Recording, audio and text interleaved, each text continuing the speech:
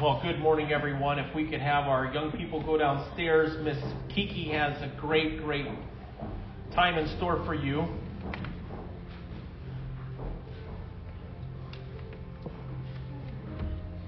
God's got a great time in store for us up here too, doesn't He?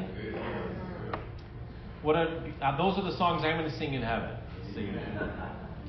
Let's just pray and just ask the Holy Spirit to fill us. Anybody need some filling in here right now? Holy Spirit, we just ask that you dump over us your glory. We don't want to just have a little something. We want to be overwhelmed by you. And we open our lives to be overwhelmed with you right now. We take apart, strip off our pride and our arrogance and our self-sufficiency right now and our do-goodism.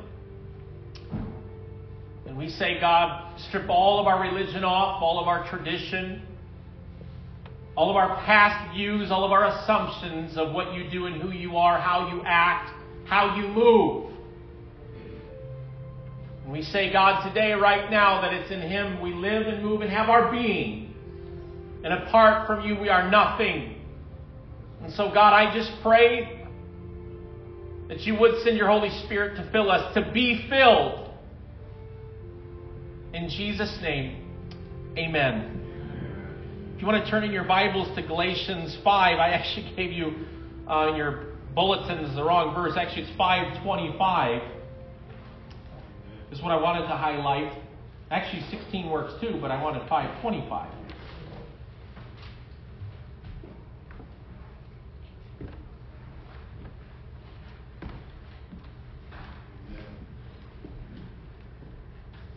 This is a tough message. I mean, all the messages are tough for me because I have to practice them just like you guys do. And it's like, how do you feel about the message? I'm like, I don't know. I said, I'm looking at this. I'm like, this is going to be a hard one for me to follow. So this is one on revival and resistance and reformation in our own lives. But Galatians 5:25 says this: since we are living by the Spirit, let us also follow the Spirit's leading in every part of our lives. And I think it's important for us to understand that staying in step with the Spirit, he says we're supposed to live in step with every area of our lives. And so staying in step with the Spirit in every area of our lives, there's three things I wanted to focus on. Number one is revival. Number two, resistance. I think resistance is a good thing. And number three, reformation. We had a reformation by Martin Luther, and it sparked revival. Because he said this isn't how church is supposed to be. Let's start with revival real quick. William James writes this: in some, religion exists not as a dull habit, but as an acute fever. And I love that. I think some people, religion exists as kind of a habit that we do. We just go to church because that's what you do. And although that's great, we have a little thing we get into, a spirit of revival will start to get into us when we really treat church and when we really treat the house of God with a reverence and an understanding that when we come together as a body of Christ, revival can and will happen. I mean, isn't it a beautiful thing when God describes in Scripture where two or more gathered in my name, there I am in their midst? Isn't that a beautiful promise? That as you and I come together, that there's a promise that God is there. And so when we have revival, and I want you to know when I speak of revival today, I don't mean that we got to sing louder and that we got to raise our hands higher and that we got to pray longer. Folks, there's a lot of churches out there that have a revival on Wednesday at 6 o'clock, and how many can tell me that ain't revival? Thinking an amen there. So revival happens when God sparks change. Revival happens when God's people are awakened. First of all, revival is a byproduct. Let me say it like this. You know, we think of souls being saved as revival. Now, that's a byproduct of revival. But you know what revival is? It's people being reawakened to the call of God. That's revival. So revival has to start in us. And as an overflow of that, then the Holy Spirit goes out and does something. So God is reviving His people. When you think of reviving, it means something was alive and is now dead and needs to be pumped in needs to have spiritual CPR. How many of you in your lives, and we don't have to be unashamed, we don't have to be ashamed about this, saying you needed revival at some point in your life? Folks, there are things in my life that I need revival in. And if we don't long for that and say, God, I need you to raise things up in me that have died, then we will go what William James says, religion exists as a dull habit, but some it becomes an acute fever. I want to be those who are excited about the things of God and God doing something that I don't know about yet. You know, I had the fever this week. I had an acute fever. I had the flu earlier this week, and I remember I would sit there, I would get the chills, and then all of a sudden a fever would spike, and my dad texted me how I was doing, and he told me what was going on, and I said, I'm under 2 blankets and a sweatshirt. It's going great. So, but fevers, man, you know when you got the fever. I got the fever.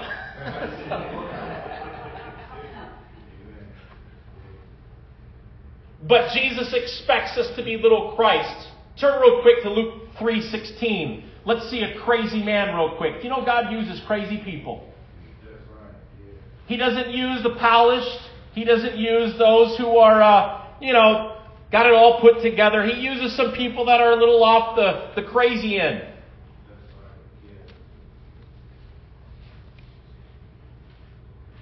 John the Baptist. Many of us wouldn't even want to meet this guy. We would have left him out there. Right? He would have worked in the church boardroom. He couldn't have worked there. The Sunday schools, he would have been, well, who is this guy? This guy's a nutbag. John the Baptist, Luke 3:16. Everyone was expecting the Messiah, verse 15, to come soon, and they were eager to know whether John might be the Messiah. John was doing some great stuff. John had his followers. John was going after. He was excited. He was preaching. Guess what he was preaching? Revival. It was amazing. John answered their question by saying, I baptize you with water. By the way, if you've been baptized with water, this would be a good idea to do that. Yeah. But someone is coming soon who is greater than I am, so much greater that I am not even worthy to be a slave and untie the straps of his sandals. He will baptize you with the Holy Spirit and with fire. I want you to understand that. He is ready to separate the chaff from the wheat in his winnowing fork. And then he will clean up the threshing area and gather the wheat into his barn, but burning the chaff with never-ending fire. John used many such warnings as he announced the good news to the people. Isn't it amazing how he describes? He says, I baptize you with water, which is a repentance, which is a new birth, new life, but he's going to baptize you with fire. Do you know when they were in the upper room and they were waiting for the Holy Spirit to come? He says, you guys wait in the upper room. He didn't see water in the upper room. You saw cloven tongues of fire resting upon the heads of all those disciples as they sat there. Revival is fire. Fire burns. Fire provides heat and it provides warmth. When revival truly hits us, our cold hearts really start to get warm again. Yeah. Because religion, when we get into that dull habit, we become dull ourselves, don't we? Mm-hmm. A revived person is excited. In fact, I heard one of these fitness gurus. He was on one of those lose weight shows and stuff, and he's one of the most examples of fit people. And he was training at this workout facility, and he gave a testimony about how he didn't know this, but he had heart issues. And there was a doctor training with him, but he literally had a mass heart attack there. And if that doctor wouldn't have been there to revive him and administer CPR, he would have died. He has a testimony now of being awakened again and revived. And that person who is revived now has a story. And it's beautiful when the believers in Jesus Christ have a story to tell. John the Baptist also in the Bible, it talks about us being little Christs. You know you were a little Christ? Os Guinness writes, then on the day of Pentecost, Jesus gave that same titanic gift to the whole church, commissioning them for their task on behalf of all of humanity and promising him now an intrepid band of followers that through the gift of his Spirit they would do even greater deeds than he had done when he was with them. No wonder the story that exploded from this commission was called the Acts of the Apostles rather than the message of the apostles. The Acts. James says, you talk faith, I show you works. The Acts of the Apostles. K. Arthur writes this, and this is a challenge for all of us in the spirit of revival. If you don't plan to live the Christian life totally committed to knowing your God and walking in obedience to Him, then don't begin. For this is what Christianity is all about. It's a change of citizenship, a change of governments, a change of allegiance. If you have no intention of letting Christ rule your life, then just forget Christianity. It's not for you. Now, we don't say that in church. We don't want to turn anyone away, right? But I want to tell you today that if you don't plan on living your life fully committed to Christ, then don't do this Christianity thing because it's not for you. Go hug a tree or do yoga or something. Do something that will appeal to yourself. Go make food for a living. Do something. But don't get involved in the Christian faith because it will require you being completely committed to Him and getting on fire for Him and in obedience to Him. The question then for revival is this. And I really want to dumb it down because we talk about how do we get revival here? Do we got to pray harder? Do we got to do this? We got to do that? We got to bring this guest speaker in here. And folks, you can get a clown up here and get a lot of excitement and a lot of people, right? But if you read the history of revivals and what they have with like Anabaptists and all these things that happened, all the way back, it all did start with prayer. And it started with little small groups of people that started getting excited about the things of God for their life. But this is a question for us here at Turning Point. Is it something that we want? You might not want it. Maybe you're happy with that. And I love this because we live in a society today that's highly secular, that's all about talking good thoughts, but they don't ascribe where those good thoughts actually come from or what God is doing. Maybe you're happy with the quiet yoga classes or the self-help books that reassure you of yourself.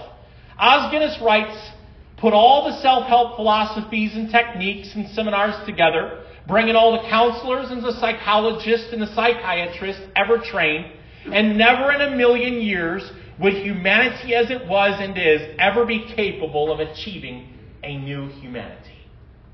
You think about that. You bring all the experts of culture. You bring all the people with all the know-how. They could never revive a community of people. But you know what can bring revival to a nation is God's church.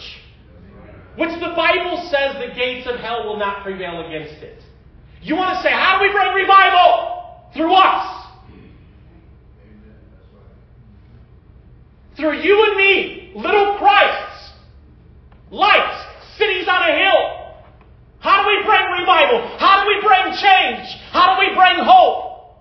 Well, you've got to believe you have hope in you. But you've got to want it.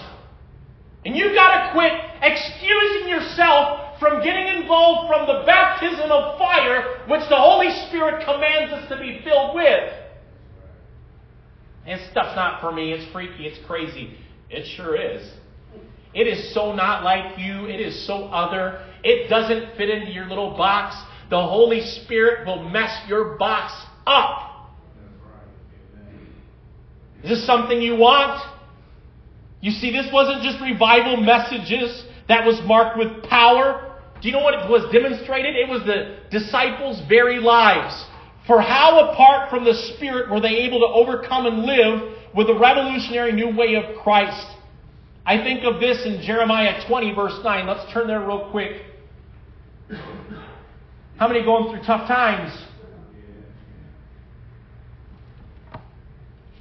I remember when the prophet Jeremiah said this was like fire shut up in my bones. I used to think that's a really cool verse. And then I read the context of it and I'm like, ow. This is not a fun time. See, this is not a fun time for a believer when you start going into revival. We think revival happens and we're going to be on a cloud and we're going to float and we're going to be like Moses showing up to places. Let me help you. I have the answer to all of life's problems. It wasn't that way. Because many times, even in your revival and what you're going through, people won't accept you. People won't like you. People won't like what you have to say about something. Jeremiah 20, verse 9. This is Jeremiah's complaint. By the way, God filled him. He's God's prophet. So he's God's man. Think about this. He is a prophet. Do you know how rare that was in the Old Testament to be called a prophet? Oh Lord, you misled me. And I allowed myself to be misled. You are stronger than I am, and you've overpowered me, and now I am mocked every day. And everyone laughs at me. And when I speak, the words burst out. Violence and destruction I shout. So these messages from the Lord have made me a household joke. But if I say, I'll never mention the Lord or speak His name, His words burn in my heart like a fire. It's like a fire in my bones. And I am wore out trying to hold it in, and I can't do it. I have heard many rumors about me, and they call me the man who lives in terror. And they threaten, if you say anything, we'll report it. And even my old friends who are watching me waiting for a fatal slip. He will trap himself, they said, and then we will get revenge on him. But the Lord stands beside me like a great warrior.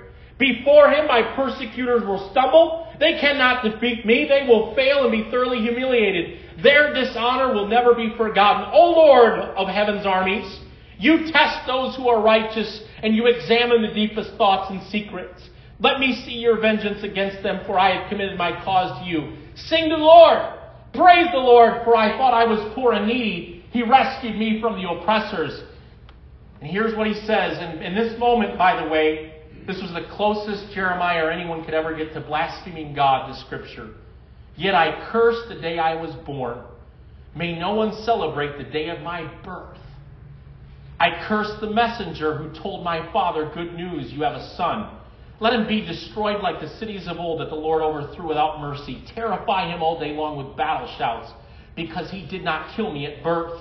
Or that I have died in my mother's womb, that her body would have been my grave. Why was I ever born? My entire life has been filled with trouble, sorrow, and shame.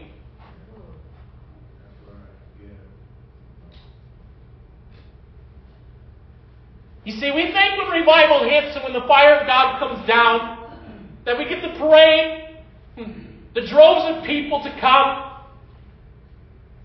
And may we never forget that even in revival, and when Jesus in His ministry was doing miracle after miracle, and the droves of people were astounded, boy, this guy's great, what's he doing? And then Jesus declares to him, if you're going to have any part of me, you will drink my blood and eat my flesh. And that's when they all say, it's kind of lunchtime at this point. We got to go. See, when revival hits us, many of us are in that contemplative moment going, God, I have this fire in me, but it's like, I want to run and hide because what you're trying to tell me and what you're trying to have me do is very difficult and hard, and people don't like what I'm doing. Revival is not acceptable in the hearts of people. Church will always be the most popular thing to do on Sunday. Living with a spirit of revival is a completely new way to live. I think the other day when I was walking with Hunter, when you're sick and you're down, it's kind of funny, man. I would get so bored. Man, I hate sitting, and I would sit and I would stand up and I would just stand in the kitchen and just try to talk to Annie. Annie's like, what are you doing? I'm like, I'm so tired of sitting on this dumb couch. I got to stand for a few. So I'd go back and I'd sit down, and finally we got free and everything was good. Me and Hunter at the store. And I'm walking out of the store. I'm like, man, Hunter, it feels good to be alive. Revival does something in all of us to where we say, Father, thank God I'm alive. Turn to someone and say, thank God I'm alive. The spirit of revival, by the way, has faith merely become words for us? Well, I'll tell you right now, in our nation's seminaries, my father-in-law calls them cemeteries, which they are. They've become more words than they have actual faith. Os Guinness writes, from then onward, however, the church achieved its own power and glory, and as faith grew fashionable, the increase in secular power meant a corresponding decrease in spiritual power. Slowly, the next century showed discernible trends that steadily reduced the earlier reliance on the power of the Spirit, so that as we move closer to our own day, it becomes clear that in much of the church, the unseen is no more real for Christian than it is for the atheists. And many otherwise orthodox Christians are in effect operational atheists or atheist unawares. To be sure, Christians still affirm the historic creeds, and we say we believe in the Holy Spirit and prayer and supernatural, but for many, they are now only words.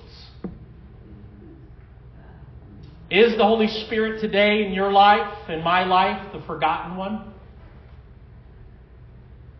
I mean, are we pretty much practicing atheists in the church? We've got a great creed, but the demonstration of the Spirit is not there. Remember, Paul said in 1 Corinthians, I didn't come to you with sound words. I didn't come to you with great words. I came to you with power and demonstration of the Spirit. Let me tell you one thing that revival is. And it all starts with, you know where revival starts? With you. It's very self-focused. Revival is self-focused. Here's how revival comes to us. If you need revival today, Richard Foster goes, man, I need to pray, God, change me. We want to change this. We want to change this law. We want to change the president. We want to change the sinner. We want to do this. We're in a big election cycle right now. Change it all. It's horrible. Change it all. Isn't it great being a Christian that our kingdom doesn't depend on this world? I'm not losing my brain, folks. Some people are because they're built into a system. But I am in God's system. So I rest at night at the end of the day. How revival comes to us is it doesn't come by louder music or louder preaching, although I'm very loud. It does come from humble and contrite hearts. Richard Foster writes, one evening I was jogging when a dozen or more breath prayers poured from my lips. Here are a few of those prayers that came tumbling out that summer evening. O Lord, baptize me with your love. Teach me gentleness, Father. Jesus, let me receive your grace. Gracious Master, remove my fear. Reveal my sin. O Holy Spirit, Lord Jesus, help me feel loved. Those are breath prayers. We think revival is contingent on us like doing something on a treadmill spiritually. Folks, if we would just come with a humble, contrite heart and say, Lord, I'm afraid of this. I'm honest in here. Lord, help me, reveal this to me. Reveal a sin to me. Maybe we keep hitting a wall in an area of our life, and we say, Lord, reveal a sin to me. Reveal even the unknown areas of my life that I have not checked in my spirit. Folks, revival is not difficult in the sense that when we come to the Lord and we're honest about Him, really simple breath prayers, when you're driving down the road and when you're honest and when you talk to them, you don't have to have a 100-page letter to God about your day and have it end with thee, thou, and thouest. Turn to someone and say, thouest isest. You don't need it. God doesn't need it. He's heard enough.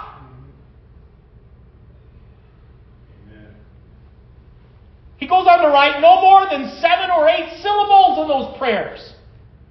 Also note that the sense of nearness and intimacy, God is addressed in a close, personal way. See, too, how the person expresses dependence, docility, and trust.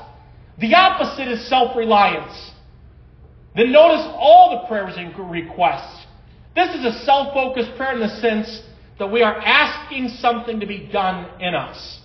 But it is not self-centered prayer, for the requests of the breath prayers are seasoned reflections in the wills and ways of God. So it's focused on us, but it's not self-centered. When we pray for revival, it's not self-centered, but it is focused, saying, God, I'm the start of the problem. And every one of us has been pointing our fingers at other people and other stuff trying to find the solutions. And folks, I'm going to tell you right now in the church, if we want to find the answers to the problem, it's going to start right here. And Steve, I'm the problem. That's right. Everyone's like, yeah, that's right, Pastor Dawkins. We're all the problem. And we have to take our hats off in reverence and say, God, forgive me. When Moses stood between God and the children of Israel, and God was telling him, get out of the way, Moses. I'm going to take them all out. Moses declared, it's crazy. In Exodus 32, he said, then blot my name out of the book too. Blot your name out? You're willing to stand for these people and intercede? Yes, they're worth it. See, revival starts with the understanding that we take on the sins of people too. Just as Jesus died on the cross for the sins of the world, we can take on the sins of people. We can stand in the gap for people. As opposed to throwing stones at people and saying, boy, they deserve what they're getting. Grace teaches us a completely different set of rules and standards. Number 2 is resistance. We have resistance from within us, don't we? We have an empowered will. How many of you can, you've been a believer for a long time, but how many of you know that people can get under your skin? That's that empowered will. It's very empowered. Have you ever noticed that you don't need to teach anyone how to sin? You don't have to have a class. Anybody wants to learn how to sin, come over here. No, when that baby comes out of the womb and it sets up, that baby's already stealing stuff. Nobody had to tell that baby how to take the toy from Timmy. That baby knows it. There's an empowered will in us. In fact, Romans chapter 7, verse 22, let's see how empowered our wills are.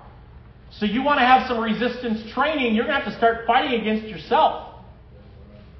Quit blaming it on all the demons and people around you. You're the selfish one.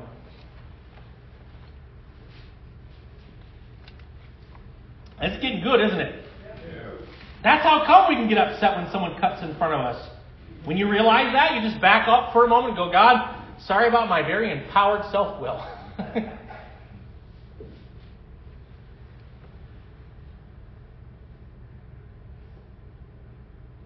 He says in Romans 7, verse 22, here's what he says, and this is what's crazy. This is where resistance training is. He says, I love God's law with all of my heart. Isn't that a neat, cute verse? Wow. I love God's law with all of my heart. God's law, His edicts, His commands for me, I love them. And then he goes on to say, but there's another power within me that is at war with my mind. That power makes me a slave to the sin that is within me. Oh, what a miserable person I am.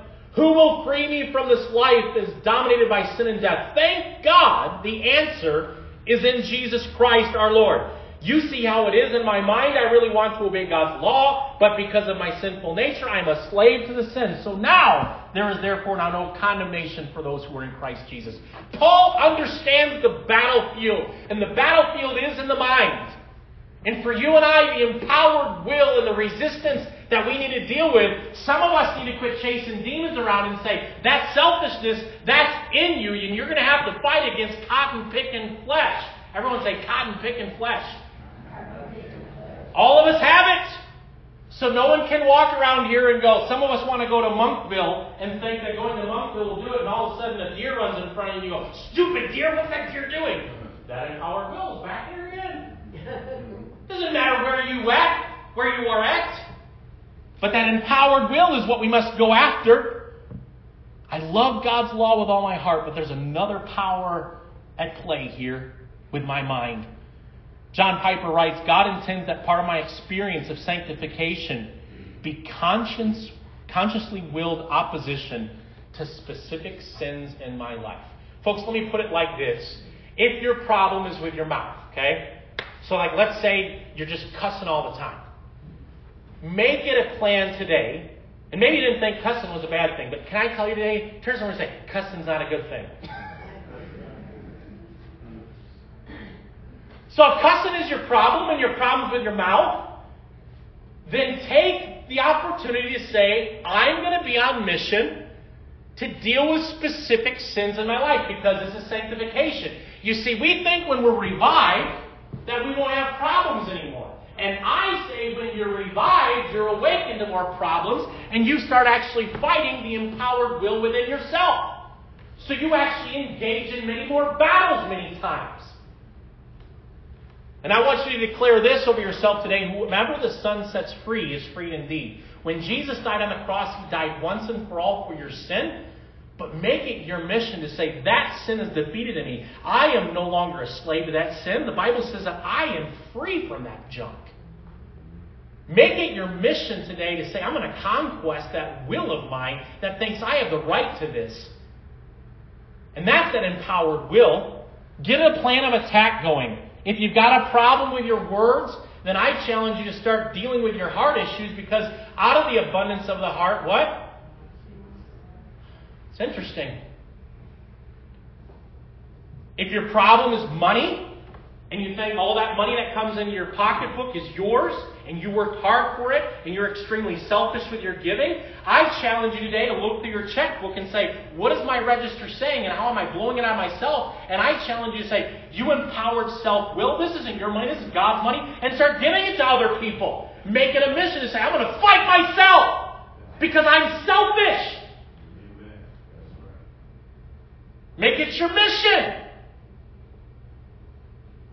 If your problem is junk on the television screen, maybe you don't need the grand package of DirecTV. Maybe you back off of it and say, you know what, I don't need that garbage in my life anymore. And you start getting away from those things.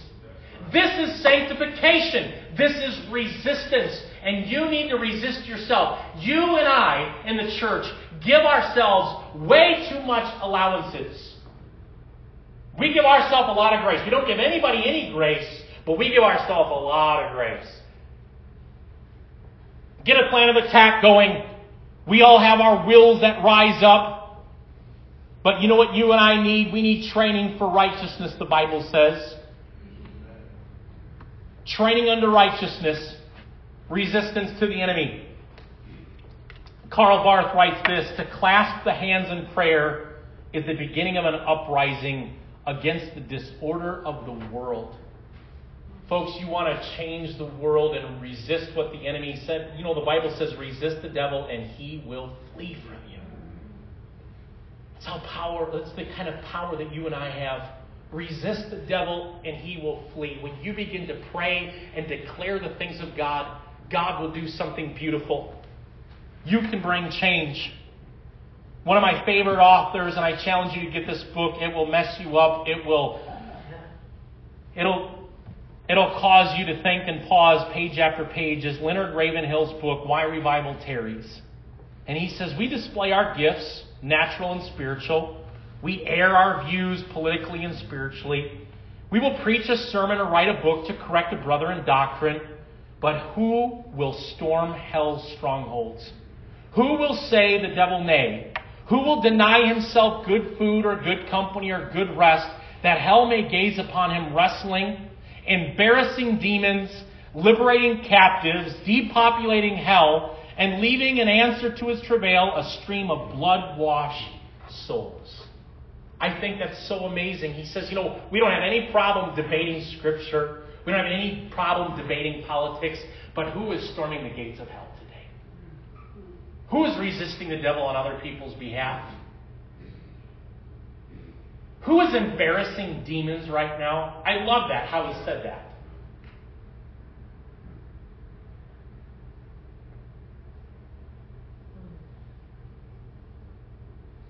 When you hear the problems going on in people's lives, you say, man, all I can do is pray. Man, sometimes that is the most powerful thing you could ever do. Don't ever say again, all I can do is pray. Reformation. This is the Reformation part. K. Arthur writes, I've already said that one, never mind. Let's talk about Martin Luther. Remember Martin Luther's 95 Theses? He really messed things up. All the priests said, no, don't, you can't do that. He was preaching against the indulgences. These priests had completely blown apart the spirit of the gospel, and they would sell indulgences in the church, basically giving people, well, if you give enough here, we'll give you a free pass to heaven. How many of you can't buy your way out of hell and you can't buy your way into heaven? Selling indulgences. Have you ever noticed Reformation? We want God to change the world. Oh, Johnny, that sinner across the street, God, what a horrible guy. Look at all those. Oh, look at his tattoos. What a horrible guy. Turn to someone and say, what a horrible guy. No, the horrible guys are in the church all put together, not doing anything with the gospel that God's given to them. Go help Johnny and get to know Johnny, because you might find that Johnny's really cool and has a lot of cool things to tell you. Martin Luther didn't go over to the bars and say, selling indulgences. You know where he went? Church.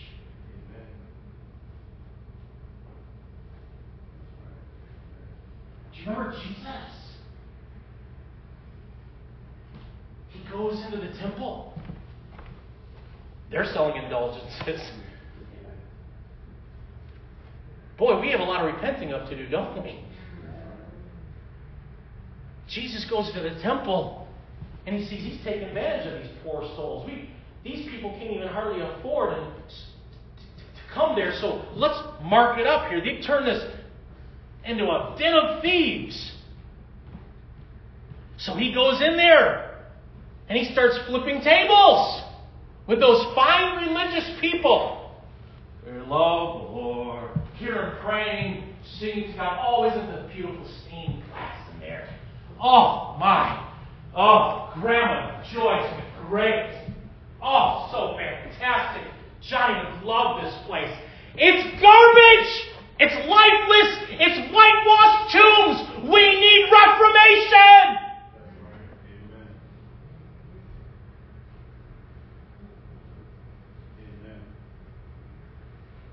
Webster's dictionary defines to reform, to put an end to an evil by enforcing or introducing a better method or course of action. So what God does in the church is He said, listen, you're doing things wrong. You're taking advantage of people. You're not loving people. You're not leading them to me. You're actually driving people away. You're becoming a wedge as opposed to a bridge.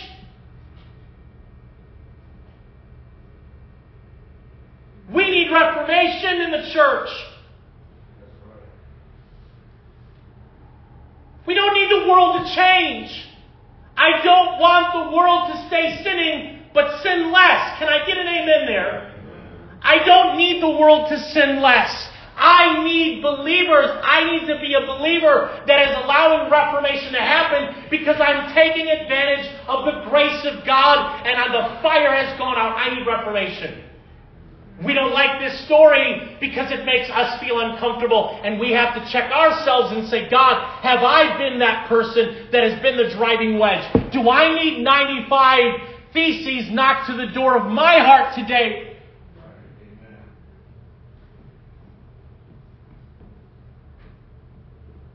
In Reformation, I love this. Timothy Keller writes this. If your God never disagrees with you, you might just be worshiping an idolized version of yourself. If your God never disagrees with you, you just might be worshiping an idolized version of yourself. Think about that.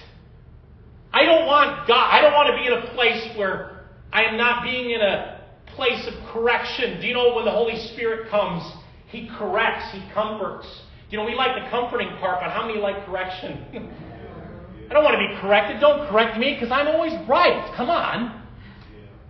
Isn't everyone always right in this place? Can I get an amen there? No. Jim's not raising his hand today. No.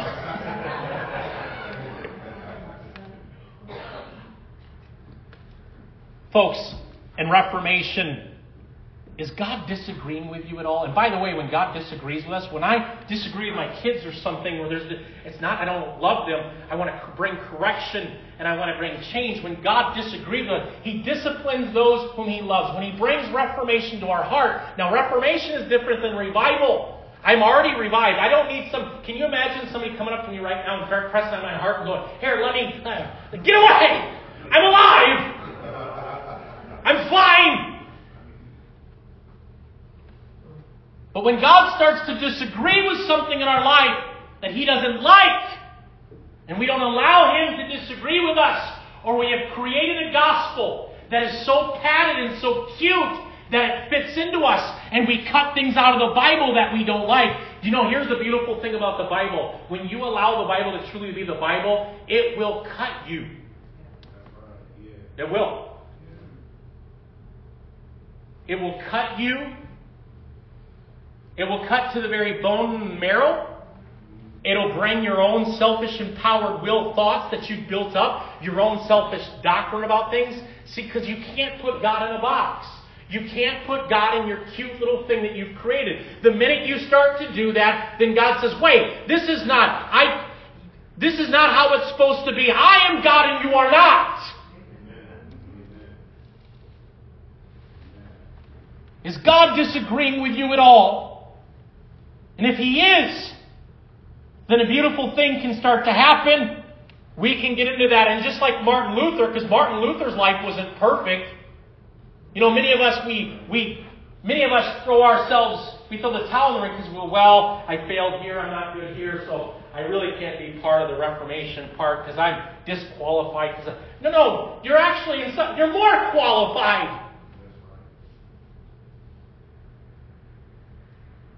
You can show people that the gospel is the way and the truth and the life, and that no man comes to the Father but through me. That this gospel isn't for some select few people that have figured it out. The gospel is for everyone. It's reformation.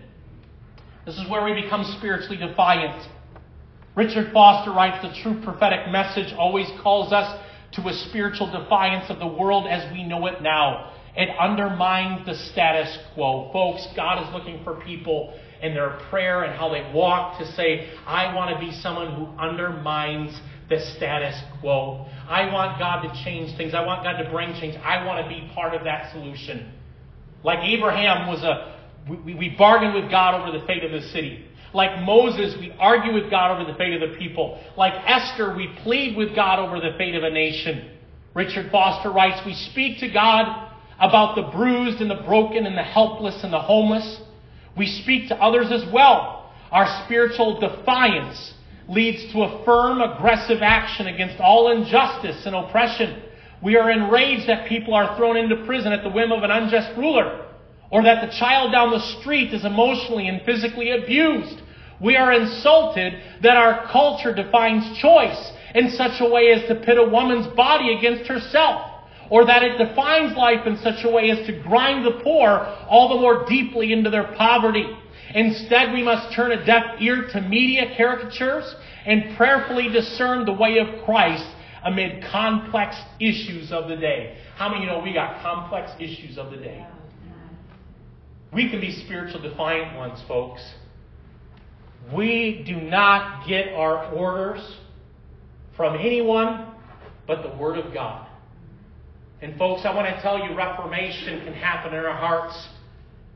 In an arena of politics, when we're getting ready to vote here in a few short weeks, I want you to know, base your votes on the biblical context and the biblical merits as best as you can. What does this politician stand for on the baby? What does he stand for? What does this politician stand for when it comes to traditional marriage? Where does he stand? Discern the way of Christ amid complex. And folks, you can turn a deaf ear to things. You can shut things off. Are you becoming more defiant in the things of the world, or are you becoming more subservient in the church? And I think in many ways the church is becoming more subservient. You know why? Because we want the applause of men.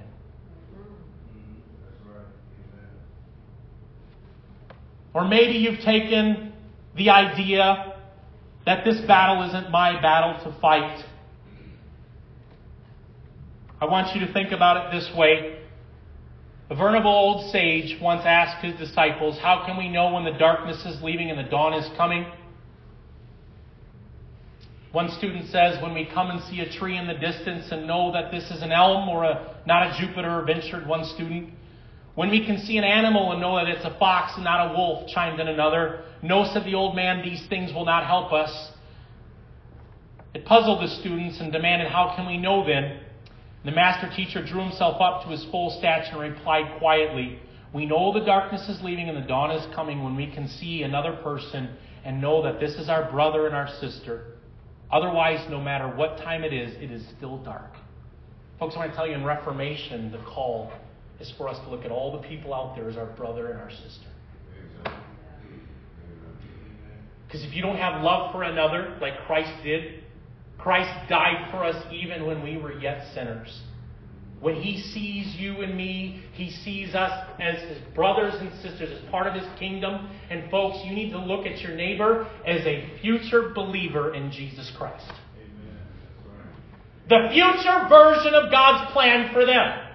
Otherwise, you will get dull and you will die to the opportunity that God has a plan in the future for every man, woman, and child on planet Earth. I think of the shoe boxes, wherever that went, there it is. The millions upon millions of things. Operation Christmas Child has decided through Reformation and resistance to say, you know what? We can defeat evil. You know how we defeat evil? We can defeat evil with good. And the gospel of Jesus Christ is still the gospel of Jesus Christ. How do you overcome evil? Overcome evil with good. Romans chapter 12, verses 20 and 21. How do we defeat all the problems around us? Romans 20 and 21, or Romans 12, 20 and 21. If your enemies are hungry, feed them. If they are thirsty, give them something to drink. In doing this, you will heap burning coals of shame on their heads. Don't let evil conquer you, but conquer evil by doing good. That's our plan of attack. That's pretty hard though, isn't it? Sandra, if you wanted to come up here and start playing. Folks, this is a hard message. And I'll be chewing on it. Hopefully you'll be chewing on it. We've all heard the great revival sermons and all this and that, and people can preach way better than me on that. But with every head bowed and every eye closed, today maybe you say, you know what, I'm open to Jesus Christ. And maybe today you don't know Jesus Christ as your Lord and Savior. You don't have Him in your heart.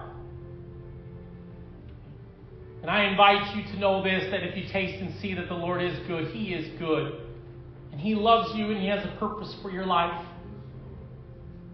And today, if you want to know this Jesus, He's a friend that sticks closer than a brother, which simply means that He will never leave you and He'll never let you down. He'll always be by your side.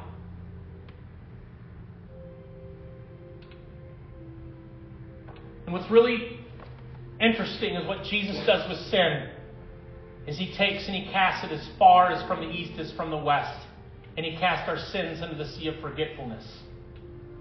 He doesn't keep anything. He doesn't say, see. He doesn't remind us of our past. He brings a glorious future to us. Today, if you don't know Jesus Christ as your Lord and Savior, and you want to invite Him into your heart and your life, with every head bowed and every eye closed, would you please raise your hand? I want to pray with you.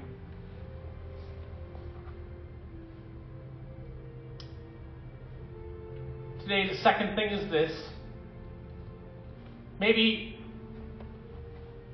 church, Christianity, faith has become a cold, dull habit for you. And you need revival. I want to do something a little different today. I want you to take the moment, if this is the case for you, and you say, you know what, I need revival in my life. This isn't necessarily for everyone, but you might be going through a great revival right now in a great place. But maybe God's waking some things up in your heart right now. And maybe right now you don't hear all the trumpets and stuff, but you just know, you're aware of something's not right. And you want revival to come to you in your home. I don't want you to raise your hand. What I would ask you to do is kneel right there at your chair if you can. If you can't, just kneel in your heart. But if you can kneel, just kneel before the Lord and we're just going to pray a simple prayer. Just, Lord, change me. Change my heart.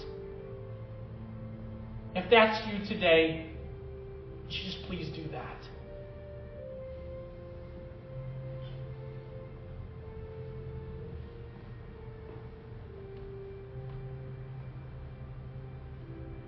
The simplicity of these moments is this. Those of you who are saying, man, I need revival in my life right now. I need change. That it's not going to be this earth-shattering thing. But the everyday moments where God reveals to you His Spirit and you see revival and change is brought simply because of the humility that you express. Lord, change me. Why don't we all pray this together? Lord, change me. Lord, change me.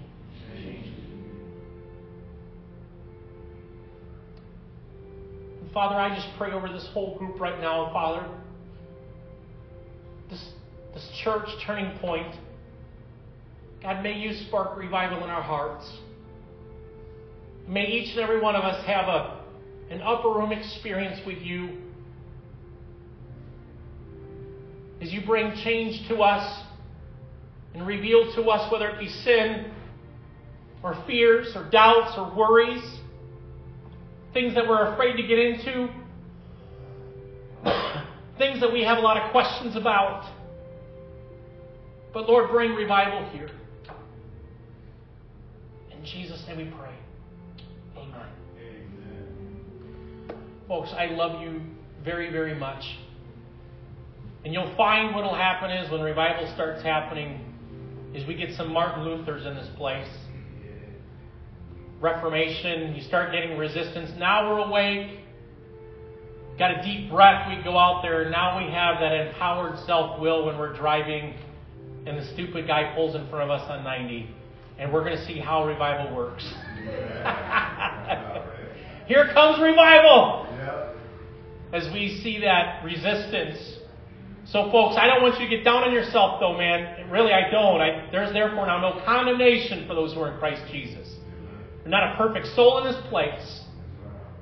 But know that God is bringing, and the very fact that you think about those things is the fact that the Holy Spirit's actually making things aware to you. It's a really neat thing. But I love you so much, and have a wonderful, wonderful week. Please be aware of these guys coming up here. We're actually going to do a packing demonstration next Sunday. So be here. It's going to be a great, great week. Don't forget about women's tomorrow and then Tuesday for men's. God bless you. I love you.